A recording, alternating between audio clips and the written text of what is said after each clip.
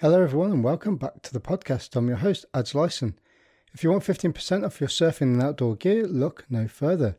Go to Northcore on the internet and use the code, capital letters, Grumpy Surf with an extra capital F on the end of surf to receive 15% off your purchase. On the podcast today, I have a world-class British longboarder from Cornwall. My guest is a multiple European longboard champion and is in the top 5 ranked competitors on the WSL Longboard Tour. He is also one of the UK's top shapers with his innovative and progressive designs in shortboards to longboards. Please enjoy part 1 of my conversation with Ben Skinner.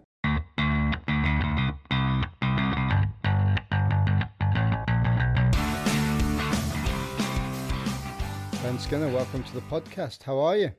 Good, thank you. Thanks for having me, Ad. Yeah, stoked to be here. Cool, mate. Couple of questions to start with then. Where are you and have you surfed today? So I'm currently at the Skin Dog Surfboard Factory in Newquay, and no, I haven't surfed today. As much as I would have liked to have surfed, it was super windy and lots of boards to make, so I pretty much knuckled down. Surf's going to be good tomorrow, so I'm planning my window for then, basically. Yeah, I've got my window squared away first thing in the morning, and I'm heading off back home then. So, you got anywhere in mind to go? Well, yeah, a few places, but I think the wind's going to be another factor tomorrow, so we'll have to see. But yeah, excited. Should be good somewhere for sure. Yeah, did you manage to get in with that swell last week when it was absolutely firing pretty much all up the north coast? Yes, I did. We surfed a really nice little right-hand point break somewhere close, and it was good. Actually, doesn't break very often.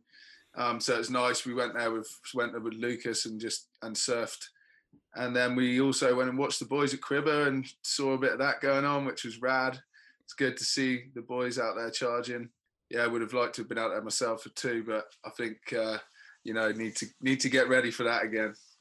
Yeah, I think the knees and a bit of training needs to be involved with there before you can start cracking that stuff again. Yeah, I don't think shaping boards really counts as training for that. Why, it's like wax on, wax off, isn't it? Like Mr. Miyagi. Taking off going one way. Yeah. Mate, let's talk a little bit about your board shape then. So you have your own shaping place now down in Cornwall, and you've just started to be involved with all the Thunderbolt designs, and you're with Firewire as well. So can you explain a little bit how that came about and how you got involved with it? Yeah, I mean, it's funny. I mean, it's really coming to fruition now, but this is something that's been part of my life for probably 4 or 5 years now. Thunderbolt was, I mean, look, going back to sort of performance longboard era, which is, what the era I grew up longboarding in competitively, and that's the criteria we were surfing to. So we were designing boards around that, and construction is a huge part of surfboard design, not just in high performance boards, but in any surfboard. So when I came across Thunderbolt technology with Harley Ingleby was riding them, and I met Yusan Mitomo, who invented the technology and is still heavily like the main man, Japanese guy, surfer from, obviously from Japan, living in Santa Cruz. And so we met through the surf events and being on the world tour and just generally meeting each other. And obviously I fell in love with the technology, and it took probably 2 years for that to happen, because to get involved in a technology like that back then was not just as easy as, oh yeah, we'll make you a board. So, we had to commit to a lot of things. We had to build molds to reproduce them. And so, yeah, it was quite a huge step to take, but I made the next year and a half a mission of mine to make that happen, and was lucky enough to get some investment off a friend and who owns a big skate park in Kent called Revolution Skate Park. And together we managed to go and start that relationship, and we went to the factory, and we've traveled with Yusan. We've made boards together for a long time now, and so it's great. And that at that time I just wanted the best boards under my feet. That's always been the driving force behind everything I'm doing anyway. Even when I started building boards, I was in the middle of my competitive career, and there's a reason behind it. I really wanted the best boards under my feet. And so, I just wanted to try stuff, and that's what we did. So we used to play around making carbon rail technology. Probably some people might remember when we first started Skin Dog surfboards. The drive behind that was carbon rail technology, and this was way before we did Thunderbolt. So yeah, we definitely had a vision for what USAM was doing, and shared the same passion on it. So the fact that it actually came about, and obviously the people involved, Harley Ingleby, CJ Nelson, now Taylor Jensen, Kai Salas, the people I was around with, my friends, and I knew them well, and I became, obviously CJ became a new friend, but through the process, but I became very close with them as well. And I think we've become a family of longboarders that share the same passion, really, and it's great. I feel really blessed to be sort of part of that. Now, where it really changed for me is a guy called Mark Nelson from America, who was actually dealing with selling our boards globally, and he's just an incredible guy. He really is. I feel really, like, again, blessed to know him. Really, he's just such a knowledgeable, honest, person. And he went and manifested this deal with Firewire, and worked out exactly how he was going to take Thunderbolt to the top of the surfing, surfing world, really, in that sort of industry. And that's what he set out to do. And Firewire were looking for new technology, and the relationship was perfect, really. And so yeah, we're lucky enough now to be working with Firewire, and they're selling our boards, Thunderbolts, again, all the brands globally through their network. So yeah, it's been a pretty sped up kind of few years, but it's kind of unreal, but it's amazing. Yeah. It must be kind of cool being able to sell your own product that on Firewire's website, where you've got likes of the Slater Designs, Machado's on there as well, and you've got Taylor Jensen's there, CJ Nelson, all these big names that probably, I mean, you're the same age as I am. We grew up watching these people, and now you're almost kind of where you are. You're part of the same brand of that. That must feel quite a good achievement as well, really. Yeah, it is. I mean, it's kind of feels, like I said, it's happened very quickly, but I have to be honest, the Firewire crew, Mark Price, they're all just legends. Like, when we met, we got on straight away, and when I got the opportunity for this deal to happen, and it wasn't guaranteed that Skin Dog Surfboards was going to be in this deal that Firewire and Thunderbolt were doing, and being the English guy, I was concerned that, am I going to get pushed out of this? Do they really care about me or not? And the reality is that they do.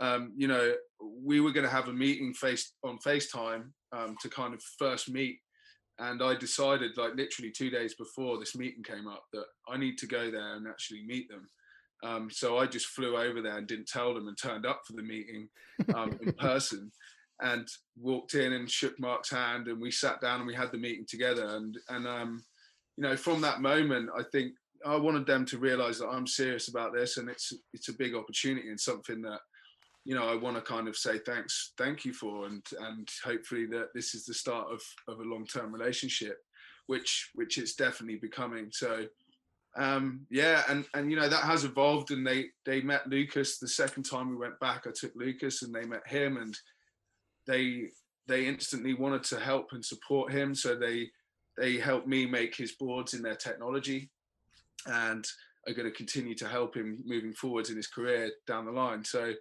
yeah, they genuinely, that's how I feel. It's pretty amazing. And you're often scared of people like Mark Price being a CEO of Firewire, and those sort of meetings are quite daunting, and they definitely were to me. And I but I was very quickly put at ease, and so yeah, it was cool. Have you got all of your shapes now are going to be in the Thunderbolt technologies, or are you kind of still maintaining the traditional and the progressive shapes that you make?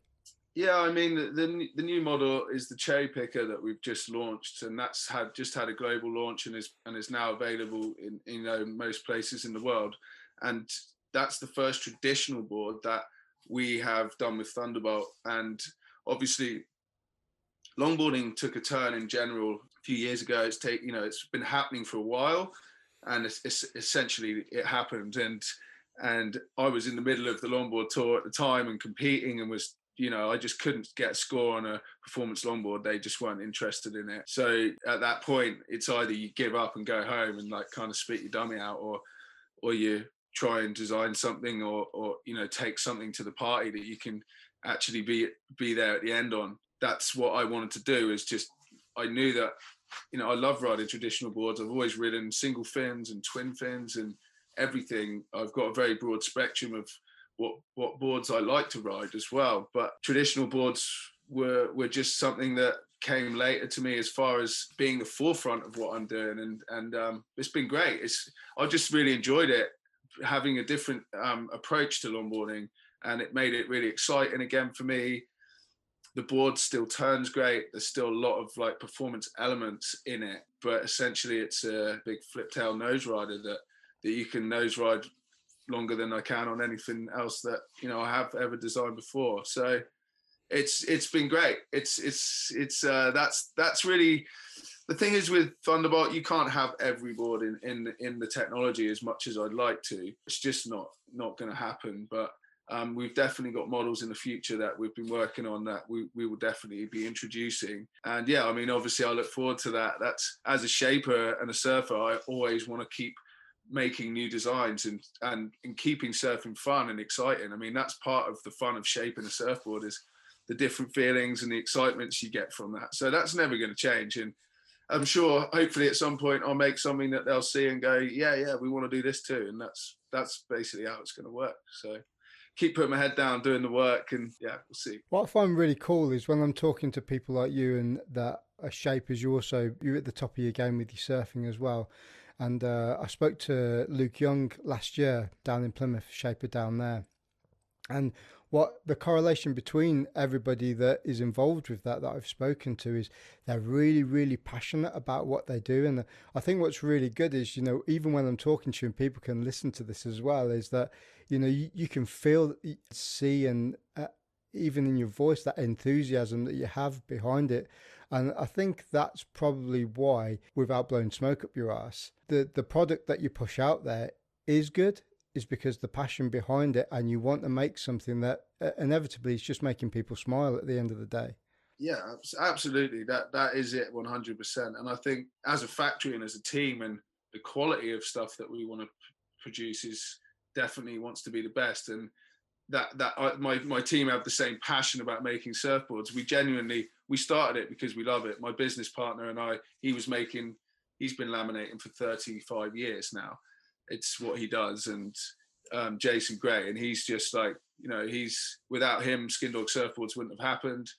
Together, we were making boards in another factory, and just decided, we've got something quite special here, the way we sparked off each other. And that's how we created Carbon Rail technology in the very initial days, and why we decided to start Skin Dog Surfboards together, because we found out we were going to have kids at the same time, and they ended up being 9 days apart. And so literally the month the kids were born, we started Skin Dog Surfboards and decided to, make boards to build something for our families and our kids in the future, instead of just making surfboards with other people's brands on that actually weren't that interested in trying the things that we wanted to try. So really that was the birth of it. Yeah. How did you find that? Because, you mentioned the start of the podcast was that you started Skin Dog Surfboards halfway through while you were competing.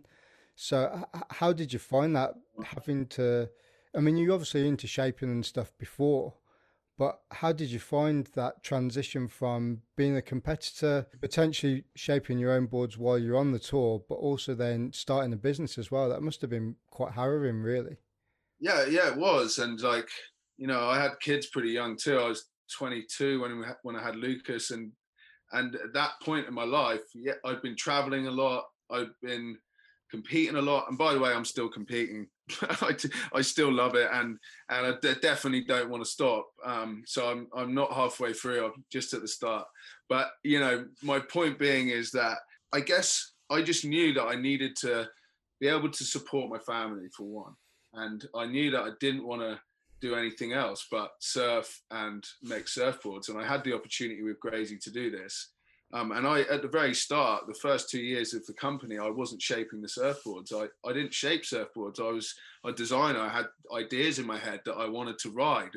And it was about working with Gracie and creating constructions that with different flex patterns and to, you know, get a different feeling from your surfboard. So that was always the drive. And so Chris Harris was my shaper at the very start of Skin Dog Surfboards, and he worked for us for 2 years, and we're still really close friends now.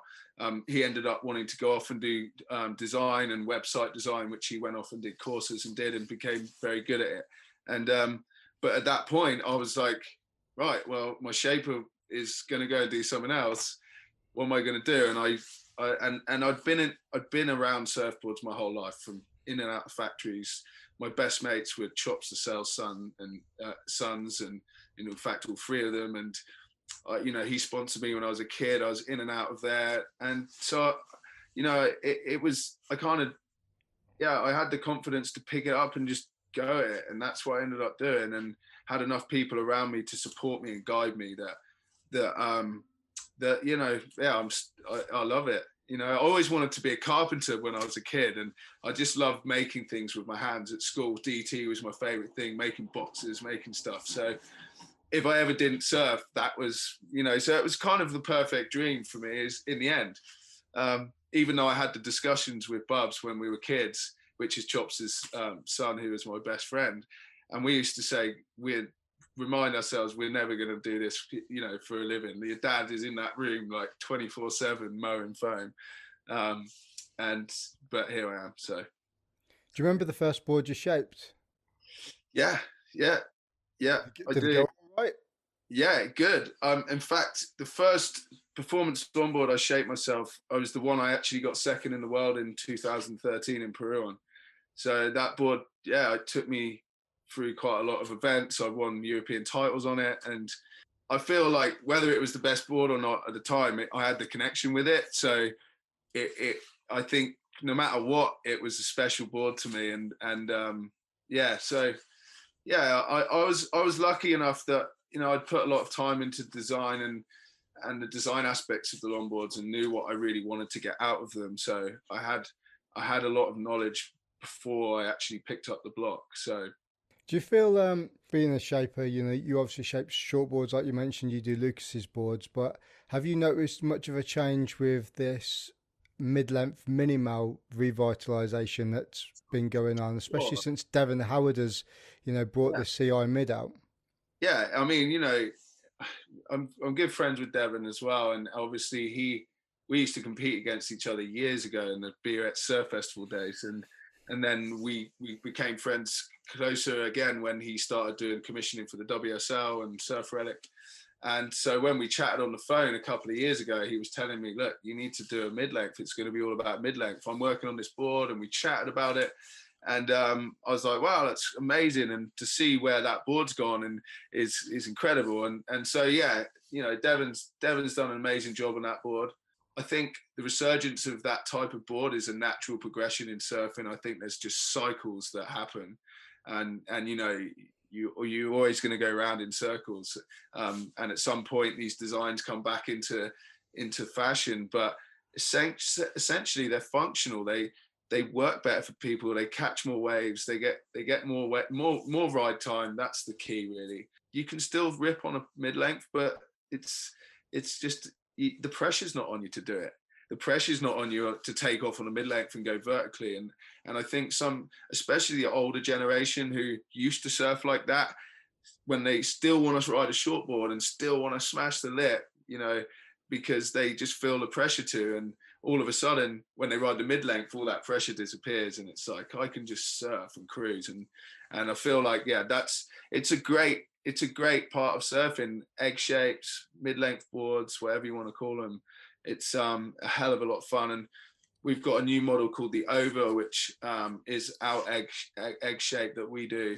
And we make that from 6'4" up to 8'10". I've made it in all sizes. It's such a versatile board and fits so many different people. And in fact, my 10-year-old girl's riding my 6'4" at the moment, and she loves it because it's just easy and wide. And, you know, it's just a great board for her. But it also it has responsive aspects to it, and everything I try and do as much as volume is your friend, and I really believe that foam is your friend, and but you need performance elements in there as well. So I've really enjoyed making the over as well, and that was definitely, definitely inspired by Devon's chat to me saying, this is the next, you need to get on this. So years ago, we started making certain mid lengths, and the over is the one that stuck in last year, and it's been a really popular board for us this year because of the current time. I'm glad you said foam is your friend, because I've been saying that for years, and people just look at me like that. Like, are you pissed? Especially shortboarders. I mean, look, don't get me wrong. I surf a variety of surfboards from 5/8 up to 9/6s, 9/8s. So, like you say, it's all about the wave count and fun. Not everyone's a professional. Yeah, and it just totally, and it just genuinely takes the pressure away from trying to surf like, that kind of performance way. But saying that as well, if you're a longboarder, stepping down onto a mid length is a great opportunity for you to take yourself into bigger surf, or just even at a certain level of your surfing, take yourself into the next level as well. So they cover a lot of, in fact, they cover a huge range of ability and sizes and waves, types of waves that you're going to surf. The over that I ride, I surf it in everything from like reef breaks down on the south coast to like high tide fistral at 2 foot, and I always have fun on it. So and that is the key, really, isn't it? So I listened to a podcast with David Lee Scales a few weeks ago, and it had a guy on there called John Lillane on there, and he was talking about a board that he made with basically the middle was cut out, and he was talking about that surfing is all about progression. Surfboard shapes are all progressive. And one of the things that I thought was really interesting, he was saying, is that everybody's still surfing a 40-year-old design, the thruster. And no one is like going out there and designing. When Bonzers came in, it was like crazy, because there was like, 7 fins or 8 fins on the board. Like, that's crazy. You can't do that. But then, they started becoming really popular. And then, like you say, everything's in cycles. Twin fins have come back into fashion. Mid-lengths, the Torren Martin films that have come out with Needs Essential have basically just blown everything apart, and everybody's like all over the. Torren Martin, to me, is he's definitely led that charge. I mean, Devon did a great addition to the mid-length sort of quiver, but everyone took notice to the mid-lengths down to Torren Martin and the twin fins too, in my opinion. So I was definitely inspiring for me watching that footage. At the end of the day, being a surfer, a shaper, if you want to surf a certain way, you're going to design a board to try and surf like that. And that's the fun part for me. And watching people like that, you're always going to get inspiration from them. So, yeah, it's hopefully that we keep going around in these cycles, but things actually start evolving. I'm sure there's new stuff to come. But if you look at, like you say, any other technology or things have come a long way, in a lot of things. Surfboard technology, not so much. So, we'll see. We'll talk a little bit about progressive versus traditional, and this is going to amalgamate into another question that I'm going to talk to you about in a minute. I was talking to Devon the other day. He was on the podcast, and he was talking about how he changed the WSL Longboard Tour judging criteria because it was very aggressive orientated. There's a few clips out of Taylor Jensen at the moment coming out and ripping the Thunderbolt board that he's got, the TJ Pro. Just throwing spray out and doing big cutbacks. But the tour now, the tour now has been more back to more like a traditional side of things. What's your take on that? I think I touched on that earlier in the fact that that's really where the cherry picker has come from for me, because that criteria change happened in the middle of well, I would say in the middle of the tour, but definitely. We had a year where we had 4 or 5 events, and as they progressed, it went more and more and more traditional. And I think they were making it very clear that it's the equipment you were riding definitely dictates the kind of style of surfing that you're achieving. So if you wanted to compete on the World Longboard Tour, doing that on a thruster is going to be difficult, or a 2+1, whatever. It's going to be difficult. Now listen, Taylor Jensen, Harley, those boys are like my favorite surfers, and you know, I'll always love watching them. But as much as I appreciate Joel surfing and CJ and you know, the David Nuivas, and I appreciate all of that 100%. And I love all aspects of surfing, but watching Taylor do his power carves on a longboard, to me, is mind blowing. It's just like, wow, you know, I've seen in my eyes, seen him do turns that I've just been like, what is that? And I come from that era. I definitely appreciate it a lot, and so that's never going to die for me at all. I think, and for most longboarders, I think they'll always be able to appreciate that. But when you're a competitive longboarder, you have to go with the criterias, and that's really what happened with Devon, and the fact that, you know, longboarding's in this cycle that I was telling you about before. Really, longboarding is in that cycle. This happened before, and it will happen again probably, because what's going to happen is it will go so far one way that it will be so traditional. There won't be any differentials between the surfing, because everybody's just going to be doing long nose rides everywhere. So I think then it will come back to what happens in between those nose rides and how you link those sections together, and then that will start evolving again. And I think it's a great thing for longboarding at the moment, because it's definitely freshened it up. You know, I can't say I was absolutely stoked about it at the start, because, you know, it was the way we had been brought up competing in the criteria that we had surfed in. So, you know, it was like kind of hard to see initially, but I've really embraced it. I've really enjoyed it. I think most people have, that are still doing it, that used to do it. It's, you know, at the end of the day, it's a contest. We still love to compete. We're meeting a family of people. You know, we're all good friends, and it's a nice thing to go and do. So, no matter whether we're surfing performance boards or traditional boards, I'd still love to go and do the contest and have the experience and see all the people. So, but do you think that change was a direct effect of people not watching the events? Because obviously the WSL is a corporation, and it kind of works on sponsorship and people tuning in, and you know, those sponsors being able to pay for their advertising or whatever to be put on there. And if you've got a contest that people aren't really going to tune into, you've got to do something about it to draw those people in to watch it, because, you know, lots of people watch the shortboarding, you know, the WSL shortboarding tour, both women's and males, and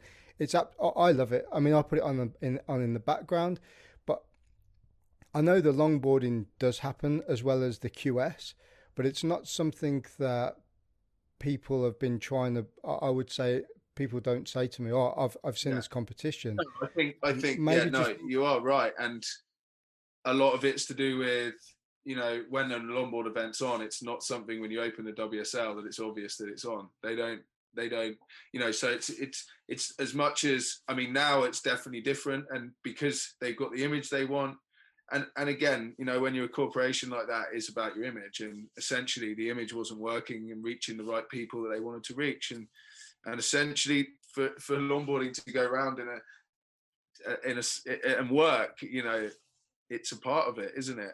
Marketing and image. So they wanted it to go back to the traditional side of longboarding, so that there's a real difference between longboarding and shortboarding as well, you know.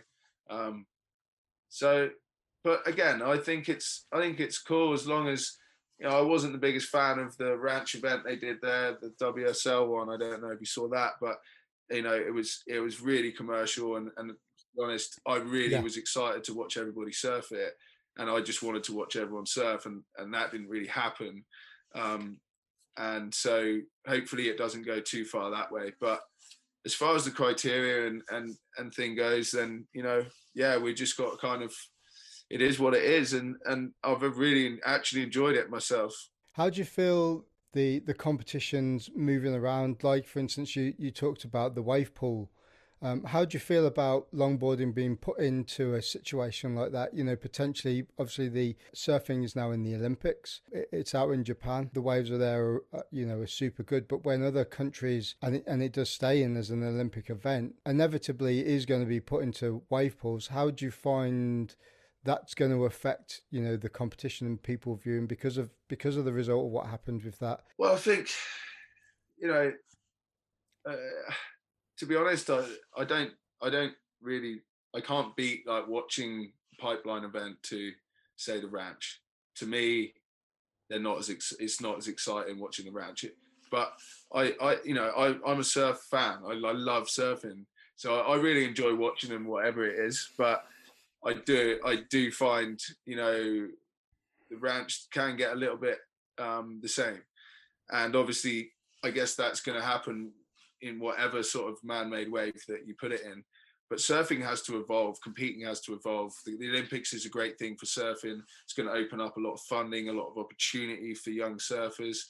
Um, so it's a double-edged sword to me, really, because obviously the WSL longboard event this year is actually going to be at the ranch. So all going well and COVID pending, we should be competing there. And as a competitor, I'm excited and I can't wait, So it's for me, it's like I just love competing. I'd love to go down and do that. Of course, it's a dream for sure. And so yeah, it's but to sit at home and watch it, I don't know if it's going to be as exciting or not. And the way that they portray it and edit it is one thing. I think the live events work much better, and just being able to be more in the competitor zones and feeling the vibe of actually being in there. I know they do that with the CT events, but maybe even more so, the longboarders are very vibey off each other. Everyone's happy, and it's a fun thing to watch, I think. So there's ways of making it more interesting. How they do it, I don't know, but I'm definitely excited to go and surf it myself. Have you been to the ranch wave pool yet? Have you? Yes, I went. How did you find it? It's amazing. It's really an incredible experience. But again, pretty double-edged sword, because you don't get long in there and you don't get many waves and you're out and you got to go home again. There's no like, can I just go for another surf? It's like real, it's tough on the soul. But it was yeah, one of the best experiences I've had, really. Again, totally different to going on a surf trip and finding a swell on an island off of Scotland or wherever. Totally different, but just, yeah, amazing. It's a real perfect wave, and I just feel like it's one of those things you want to like have 10 waves just to suss it out and then start surfing it. And I think I had 7 at the start. That was kind of what you get. But I was very grateful, and yeah, if anybody does get the chance, like snap it up. Did you feel like Rick came from the North Shore after you came out of that wave pool then, did you? Well, I mean, it's pretty mad place too. It's like, it's amazing. It's a great experience. But I have to say, going surfing the next day in the ocean, we drove back to Oceanside and it was like 2 foot and on shore, and like kind of fun, but pretty shitty waves. And just loved going surfing and being able to paddle and catch any wave you want. And there's definitely that feeling of going surfing, of having that kind of freedom to just catch a wave that you're never going to lose. How do you feel about the different types of wave pools? So obviously the Slater one is done with a wing play underneath, much like Surf Snowdonia. And I know you're an ambassador of the wave up in Bristol, aren't you? How do you find the differences in between the Wave Garden technology and the other technologies? Well, I think obviously they're just very different, I think, is the key. Not only by how they manufacture the wave, but the style of wave it comes out, and sort of, for example, if you can do airs, then you got to go to Waco, and again, lucky enough, I took Lucas there. I didn't actually surf really. We were going there for Lucas on a coaching thing with some European guys, which was an incredible opportunity. And watching him fly at sections, I was looking at it going, well, this is the best thing in the world, For if you're that kid who can spin in the air and land, then surely this is the best thing ever, So that's pretty special. But for me, Waco is not really for me, because it's just, I'd rather go and surf the wave that you know, some of the settings on the wave for longboards are amazing. Like the intermediate setting at the wave in Bristol, for me on a longboard, so much fun. And it really, it's amazing to learn on your nose riding skills, and you can improve on things really different. There's so many waves. It's just a totally different experience, you know.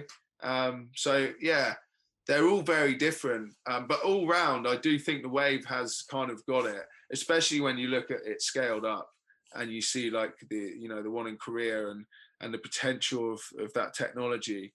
At the end of the day, there's wave every 8 seconds in that pool, and I've had an hour surfing there and been absolutely nailed. You know, like it's so, yeah, definitely they're different, but I think they were great. I'd love any opportunity to go to any of them. I'd just bite it off. Even Surf Snowdonia, it's still so much fun just to go and surf. So yeah, if anyone does have the opportunity to go to the wave pools, any of them, definitely do it. You touched on something a little bit earlier about programs. We were talking about the Olympics. I know you've set up a kids program, haven't you, down in Cornwall? Can you talk a little bit about that? Yeah, I mean, look, we support a lot of the kids, not just here but around the country, really, through the surfboards and helping them with surfboards. And I really love it. It's one of the best parts of what I do, really. It's like making boards for the kids, the younger crew, the younger generation, Lucas's friends, and all the kind of the athletes around. And yeah, I mean, we had obviously everything's pretty much stopped now with COVID, but the ABC Aggie board riders down in St Agnes, and it's not just the ABC. There's board rider clubs all around Cornwall that are producing an incredible community of surfers, which are all becoming really talented, and so there's a lot of great kids coming through, women and boys, you know. So pretty exciting. It's just so many people surfing, and I think what we've got to do is kind of nurture them at that point, get them on the right surfboard, and give them the best opportunity to do it if they want. And I think that's really what it's about. Yeah, you mentioned, well, we were talking about earlier about people that you used to compete with, and I did a podcast with Ashley Braunton, who sends his regards, by the way. Yeah. And I'll talk to you about that afterwards in a minute. He told me to ask you, when's his cherry picker on his way? Yeah, it's coming, mate. Don't worry. Yeah, we talked a little bit about back in the day, you know, when you were younger and you started competing, that there wasn't sort of that backing with training and people looking at technique, and you know, it was more like you learn everything yourself. Whereas, like, if you look at the Aussie programs and the American programs, where you know they had, you know, the Australian surfing team and the American surfing team, they had like world champions, Yeah. taking guys away and doing Yeah. video analysis and stuff like that. And I think we are slowly catching up with that. But even though we're an island and we're surrounded by water, and we do have an amazing talent pool, like you were talking about, I think having surfing in the Olympics is only going to make that better. Well, yeah, I think kids dream to be Olympians, whether they're, you know, if you've heard of the stories, you know who they are, and at the end of the day, it's a huge thing to be able to compete for your country in Olympic Games. Now, when I was competing and I was younger, really little, like 11, 12, and starting to compete for the British team and stuff, I was so excited about making the British team. It was the thing that everybody wanted to do, was be on the English or the British team and go on the team trip and go and compete. And you know, it used to be such a big deal, and it just doesn't. The events don't mean as much anymore as what they used to, and I don't know. Maybe it's just the way I felt when I was younger. I don't know, but there's just not that like same kind of structure anymore through the events and the platforms, and surfing. Great Britain is starting to come back, but it's had a few years where it's been pretty hard to, you know, events have been dropping left, right, and centre. It's really hard for the UK Pro Surf Tour to keep their kids tour going, which was amazing. Dave Reed does a great job, but you know, these things cost money, and they need sponsorship, and they need all these things. Now, what the Olympics is going to do is allow that to happen more and give surfing a bigger reach, and therefore make it more, you know, more companies are going to want to sponsor it and put their brand to it, because it's going to mean a lot more. And I think that's what's going to start happening. And I think it's really important. And also the kids are going to doing the English nationals, and that it suddenly means like a potential position in a team to go to the Olympics, or if that ever happens, I think, that's, and I know Lucas thinks, definitely dreams of that. He'd love to, he's watched Jenny Jones in the Olympics, and, when he was a kid, we were watching all that. And I thought that was amazing. Jenny Jones is a legend, isn't she? And just what she achieved, Billy Morgan, the same thing. Just the boost that gave snowboarding. The same thing with the cycling, with the Olympics and the cycling team, and look how good we are, because we were actually given funding to actually support it. So that's the first thing we need, is the funding, which I believe we have got access to that now, and I don't know what goes from there, but these are the essential things that we need to make the future, the next generation of our sport, be it up there with the rest of the world, is to have that structure, like you say. And the Olympics is the one thing, is the kind of key to open all those things up.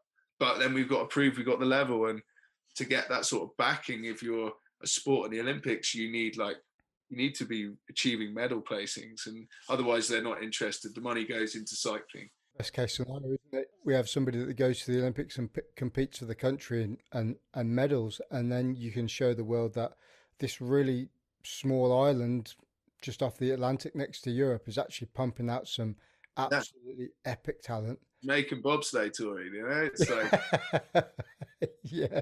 But I love that, and I think, I've always driven off that as well, being the kind of underdog, being the British guy, and kind of, I always like being the underdog. It's a good thing to have under your belt, and it's nice to come in and have something to kind of aim at, and try and put your country on the map, and do it proud, and so yeah, it definitely meant a lot to me when I was younger. I loved competing in the British team, and loved doing all the ISA World Games and stuff, and fortunate to win a few medals, and definitely one of the highlights of my career. So I hope that structure grows now for them, off the back of this Olympic sort of status that surfing's got. I was reading a couple of articles while I was doing a little bit of research, like I do on these podcasts on you, and one of the ones that I read that I found was really interesting was, why is Ben Skinner in the top 5 of the World Surf League Longboard Tour, one of the most underrated people? People don't really know that much about you, and especially, you've got a really big personality as well. I think, going back to talking what we were talking about before with like your boards and stuff, and the technologies that you're coming out with now is going to put you directly on the map. Going back to like what we're talking about there, inadvertently, you're going to have an indirect effect potentially on the country because of the platform and where you're from, a small town in Cornwall. You're going to put surfing on that pedestal to a certain extent, which I think is really cool. And I don't know whether you probably thought about that before. Yeah, no, I hadn't. No, not at all. But I mean, I definitely, like I said, I've always loved surfing for Cornwall. For I was originally born in Jersey, and I surfed for them for many years. And yeah, I always wear it close to my heart, and I love it. So if I could definitely, if in some way I can help that, then that would be a massive achievement, and hopefully a legacy. A couple of other things, a little bit of a lighter note I'd like to talk to you about. Talk to me about Blue Peter. It was a kids show in the UK back in the 90s. How did you get on that? I believe it was the section called Bright Sparks, and Diane Louise Jordan came down to my house when I was like 13 years old. And, no way. And came and met me and interviewed me, and then took me surfing at Town in the harbour, and they filmed me and stuff, and I won a little Bright Spark clock. And I was awarded the Bright Spark of the Week or something for my surfing at the time. Have you still got it? Still got the clock? I think I do, but it's in a box in the attic somewhere. But it's hilarious actually. It was really fun, to be honest. She's such a nice lady. She made it real fun, but I was really scared at the time. Yeah, it was funny. And then the other one was, talk to me about your modelling career. Oh, no. Mate, I tell you what, I pulled up some photos of you, man, and it was so cool and corny. Yeah. How did that come about? Well, that was mad, really. And at the time, so how it really started is I met this guy called Ben Weller, who's in fact, I didn't meet him at the time. I didn't know him at the time. He just contacted me somehow and said, look, I'm doing these photos, this photo shoot. Would you be interested in doing it with me? And it'll be this much money for the day and da da da. I said, yeah. I didn't really know what I was getting myself in for. And was just like, yeah, cool. So it was like, meet here this day, it's 2 days. And so I turned up and you know, he's basically a modeling photographer, and he's amazing, really nice dude. And basically he was doing this shoot for a new magazine in America called, it was called At Large, and it had never come out before, but one of the other fashion magazines, something had happened internally in the company, and most people left and started this new magazine called At Large. And one of the designers was Julia Rigolia, her name is Julia Rigolia. And she's this like, she's a design person. What do you call him? Her sister, you know, she comes and she was the one that was designing me what I wore in each shoot. And she's like, she's done it for, she's, you know, dressed Brad Pitt and all these super famous people. And I didn't know what the hell was going on, really. So we did the shoot, and I ended up on the cover of this magazine, the long and the short of it. And I have to say, the 2 days was great laugh. It was really fun, but it was so out of my comfort zone. They were putting me in outfits that, you know, one of the jackets was like $8,000, and just like unbelievable kind of stuff. I'm definitely not in that. You know, I wear my freebies from my surf sponsors. But it was brilliant. I had a great day, and anyway, that's what happened. And out of that, you know, I've had sort of modeling opportunities with certain companies, that like Ford Model Agency in New York, and at times deals were offered on the table that you think, wow, this could change my life. I never got one of them, and nothing ever happened from it. And so really it was just a fun 2 days out.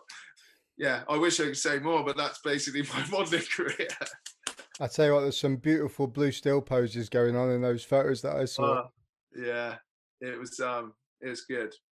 It was good fun, but nothing ever came of it. I thought it was gonna, at the time, you know, I thought, wow, this, you know, you could get the one contract with somebody, and it never happened. My feet were always too big, or I was too big for the sample clothes, or there you go. Not enough six pack. And that's it. Please tune in next week for part 2 with Ben Skinner. If you're enjoying the podcast, please like, share and subscribe on your podcast provider, and also follow the Grumpy Surfer on Instagram. Thanks for listening.